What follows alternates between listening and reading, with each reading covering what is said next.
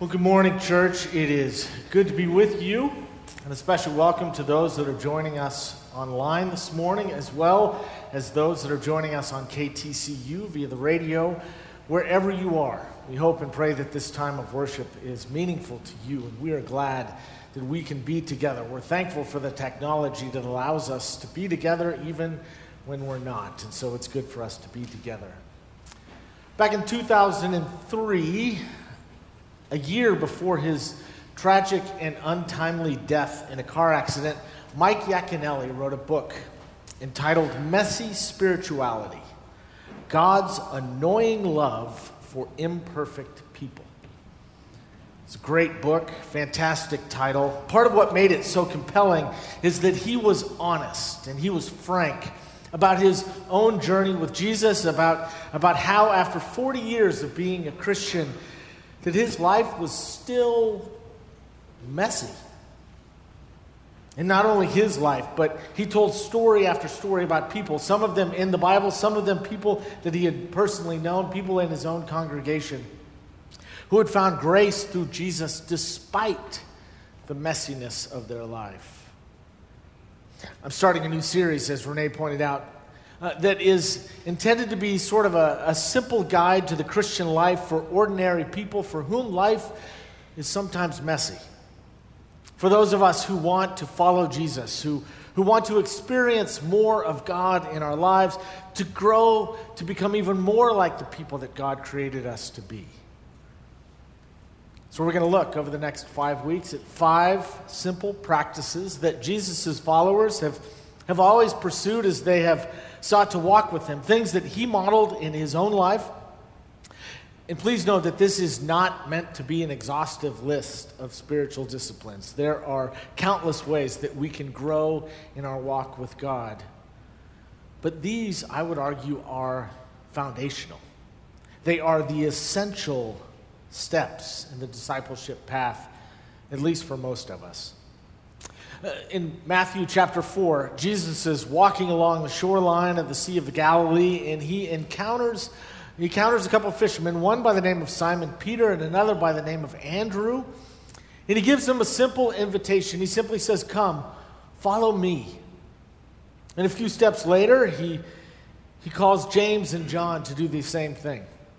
And a little bit later, he encounters a tax collector by the name of Matthew and said to him, "Follow me." And I want you to notice that he didn't invite them to recite the Apostles' Creed.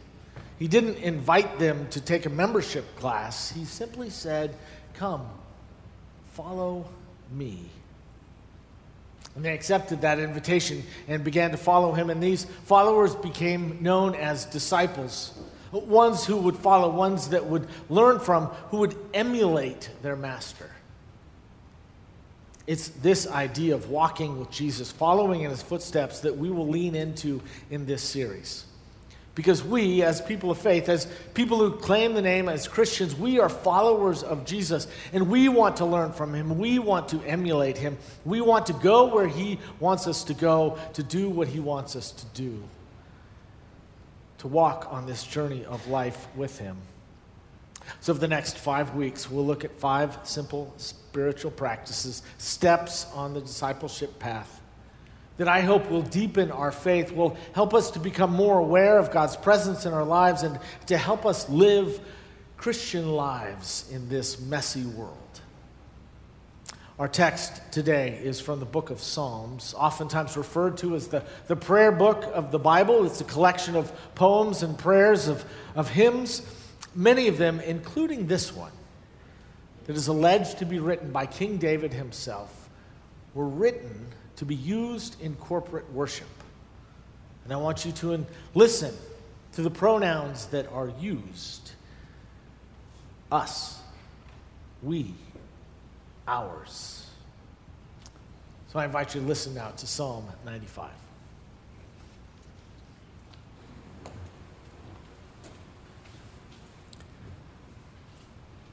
The scripture this morning is from Psalm 95, verses 1 through 7.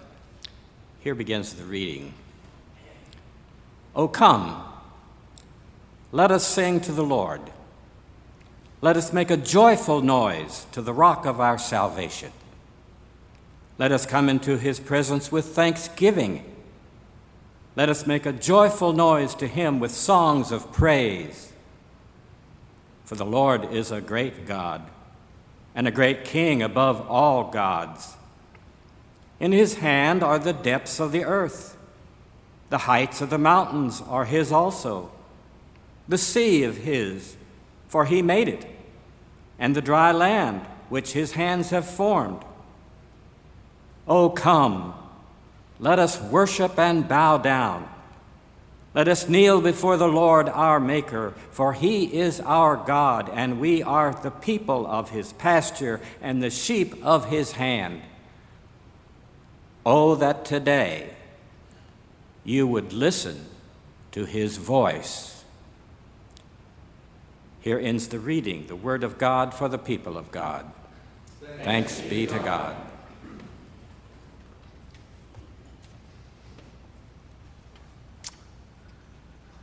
So I want to ask you a question this morning, and I don't want you to take it the wrong way. I want you to take it the way that it is intended. But why are you here? Why are you here this morning? Why did you set your alarm and get up and put on your Sunday best to drive to this place? Or why did you take the time to find us on the radio or log in on your computer? Why are you here today?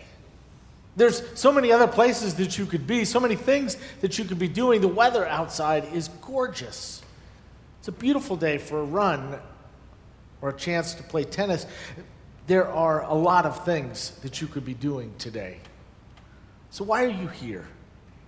You know, let's be honest. What we do here on Sunday morning is somewhat countercultural. And by that, I mean that most of the people in our culture are sleeping in this morning, or they are reading the New York Times in bed, they are shopping, maybe they're going to soccer games, they're doing yard work, they're getting ready for a day of football. Many places in our country, 30 to 40% of the people are attending church. And not just any given Sunday, I mean any Sunday. You being here is somewhat unusual. It's unique. It's abnormal. Don't get me wrong, it's great. But it's not typical. So why are you here? You know, the most basic practice in the Christian spiritual life is for us to gather together for worship. It's been practiced throughout scriptures. It's been lived out by Jesus, has been foundational in the spiritual lives of God's people across the millennium. In her 1936 book, Worship, Catholic writer Evelyn Underhill gave this definition of what worship is. Worship, she said, in all of its grades and kinds, is the response of the creature to the eternal. When I was in seminary, the definition of worship that was given to me was it's the primary and appropriate response of the creature to the Creator. Underhill would go on to say, nor need we limit this definition to the human sphere. We may think of the whole of the universe, both seen and unseen, conscious and unconscious, as an act of worship. And I love this. I love this because it points us to the notion that everything that God created is a reflection of the glory, of the goodness, of the grace of God. When we look at the plants, they display God's glory. When we hear the birds sing or the lions roar, whether they are conscious or unconscious, they are giving glory to God with their voices. On a clear night, when you can see the stars, you look up at the stars, and they too are declaring the goodness and the greatness and the glory of God. But here's the thing. Birds can't help but sing. And stars, they know no other life than to shine. But as humans, each of us unique in our own way, we have a choice. We decide whether we will give thanks to God, that we will praise God, that we will seek to glorify God with our lives or not. But there is something within us, I would argue, there was something within us that longs to worship, just as the birds need to sing. You see, worship is the only appropriate response of God's people, of God's creatures. The love and the grace and the mercy, the generosity, the greatness of God, that is the only response. The modern English word worship comes from an old English word, worthship, which suggests that something is recognized as worthy of honor. And that worship is how we respond to the Creator who is uniquely worthy of our admiration, of our reverence, of our awe, of our thanksgiving, of our praise. And so when we worship, when we honor God as God, we acknowledge that God is God and we are not, but that we are simply children of the Creator. Worship, says Underhill, is the appropriate response of the creature to the Creator who made them all. We were made, in part, to worship God. It's at the very heart of what we do as people of faith. It defines us in some ways.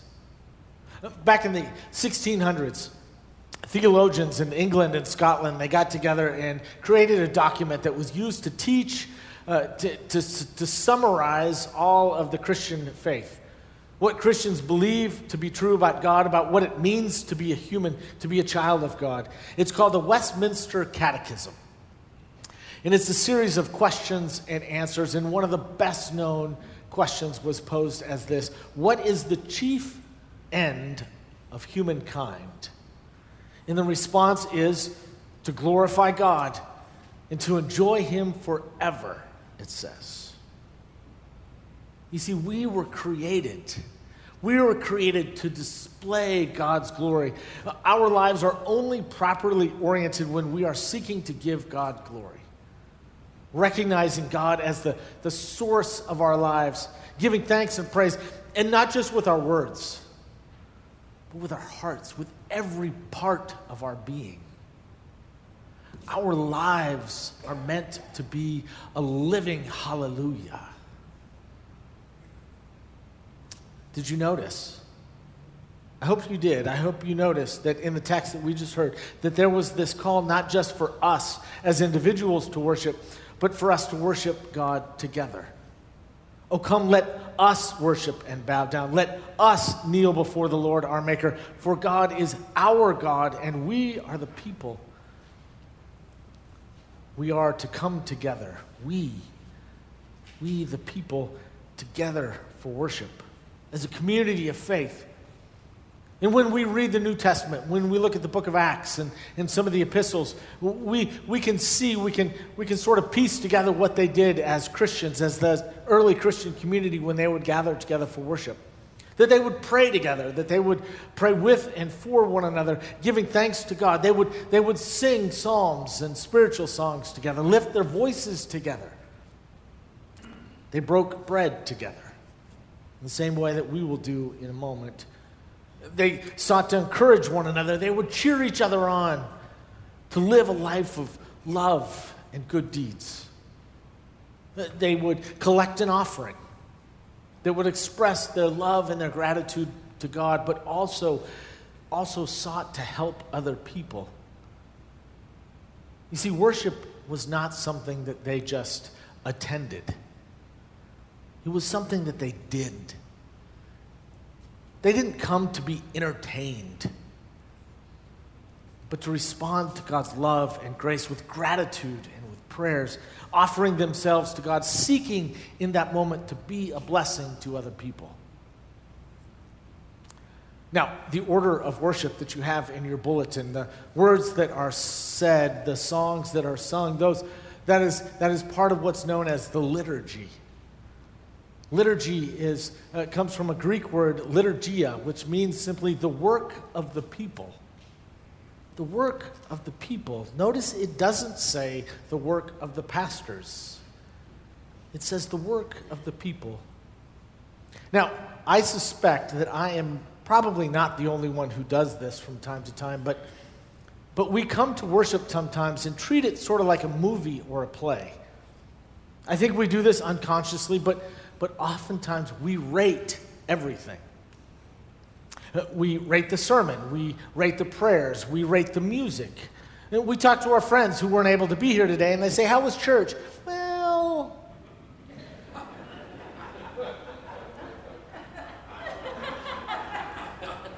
choir was good.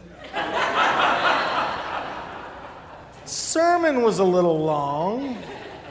Room was a little cold.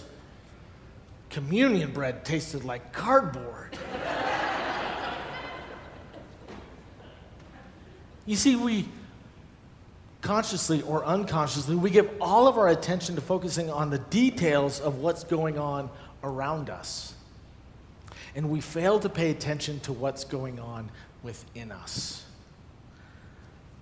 or what God is trying to say to us. And so I would encourage you, if you want to rate something about the worship service, rate yourself. And I don't mean to sound defensive or nitpicky, I promise. I know that sometimes my sermons get a little long. But that's only because sermonettes make for Christianettes. I heard that said one time. That's one of my favorite lines. But if you want to rate something, rate yourself.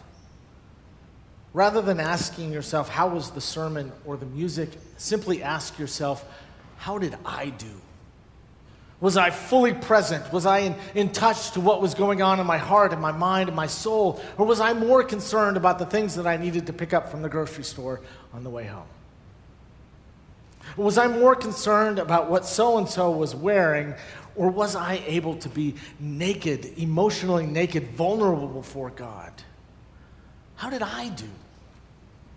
Was I open to new ideas, to new ways of worshiping, or was my mindset narrow and closed, expecting God to show up in only the way I expect God to show up?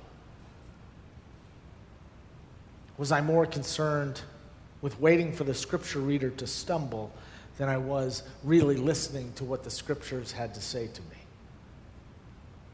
How did I do? Soren Kierkegaard, great theologian, once talked about the theater of worship. And the notion behind this was that oftentimes when we come to worship, that we have this image in our mind as if we're going to the theater, that we, as the congregation, are the audience. And the pastors and the preachers, they are the directors. And that God is the actor. And that we are there to watch. But Kierkegaard says, no. You've got that completely wrong. That God is the audience. The pastor, the preachers, they are the ones that are directing. You are the actors. The work of the people is to worship God. Frederick Buechner once said that the church, is a place, it's a room for remembering, he said. And so we come to this place each week to remember who and whose we are. We retell the stories that shape our faith, stories that turn us from a collection of individuals into a community of faith with a common source, with a common vision of what it means to be people of faith. And we remember these things. And when we remember, we remember. We remember, we rejoin, we reconnect with one another. We recall all of the way that God provides for us, for our hopes, through the hands and the hearts of those people sitting around us. You see, worship connects us not only with God, but also with each other.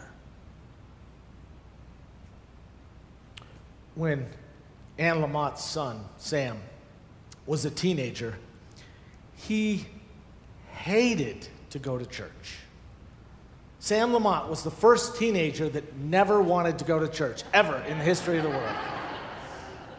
I said that at the 9 o'clock service, and the handbell choir, made up of teenagers, they were shocked to hear that there was another person that didn't like to go to church. But yet, Anne says, I make him go to church. In part because He lives in my house and he eats my food and he drives my car. So I still have a little bit of control over him. But also because I want him to go, she said. These are bewildering, drastic times that we live in, and a little spiritual guidance never killed anyone. I think there are worse things than for kids than to have to spend time with people who love God. She said teenagers who do not go to church are also adored by God, but they don't get to meet some of the people that love God back. And learning to love back is the hardest part of being alive. She goes on to say, Sam doesn't want to go to church because it is, quote, boring to the point of being embarrassing. But in her words, she says, our worship is so naked. It's built on the rubble of need and ruin, and our joy is so deeply uncool. But by the same token, she says, he also doesn't want to floss or pull weeds or do homework or the dishes. In fact, he doesn't want to have to do any hard work, ever. But I can't give him that, she said, without injuring him. It's good to do uncomfortable things. It's weight training for life. Now, I know that you have never said this, but as a preacher, I get this from time to time. Someone will come to me and say, well, Russ, I'm spiritual but not religious. I don't need to go to church. I can worship God in nature or the golf course. Now, I'm a golfer. I call God's name on the golf course a lot, but not in a way of adoration and praise. Are you with me? I can worship God reading the New York Times. I can still be a Christian and not go to church. Now, when someone says that to me, I usually, not always, resist saying something mean and sarcastic. Most of the time. Instead, what I say is, yes, you can be a Christian and not go to church, but you can't be the best Christian that you can be. The best of your God self unless you commit yourself to a Christian community. To truly understand what it means to live a life of discipleship. To understand what it means to be a part of something that is bigger than yourself. To worship God in community, and sometimes that means even giving up your own needs in response to the needs of the community of faith in which you surround yourself. Krister Stendahl was a great, famous scholar, but to tell you the truth, I don't know a single word that he ever said. But I do know what his wife once said when she said this: I can replace every hour of my week.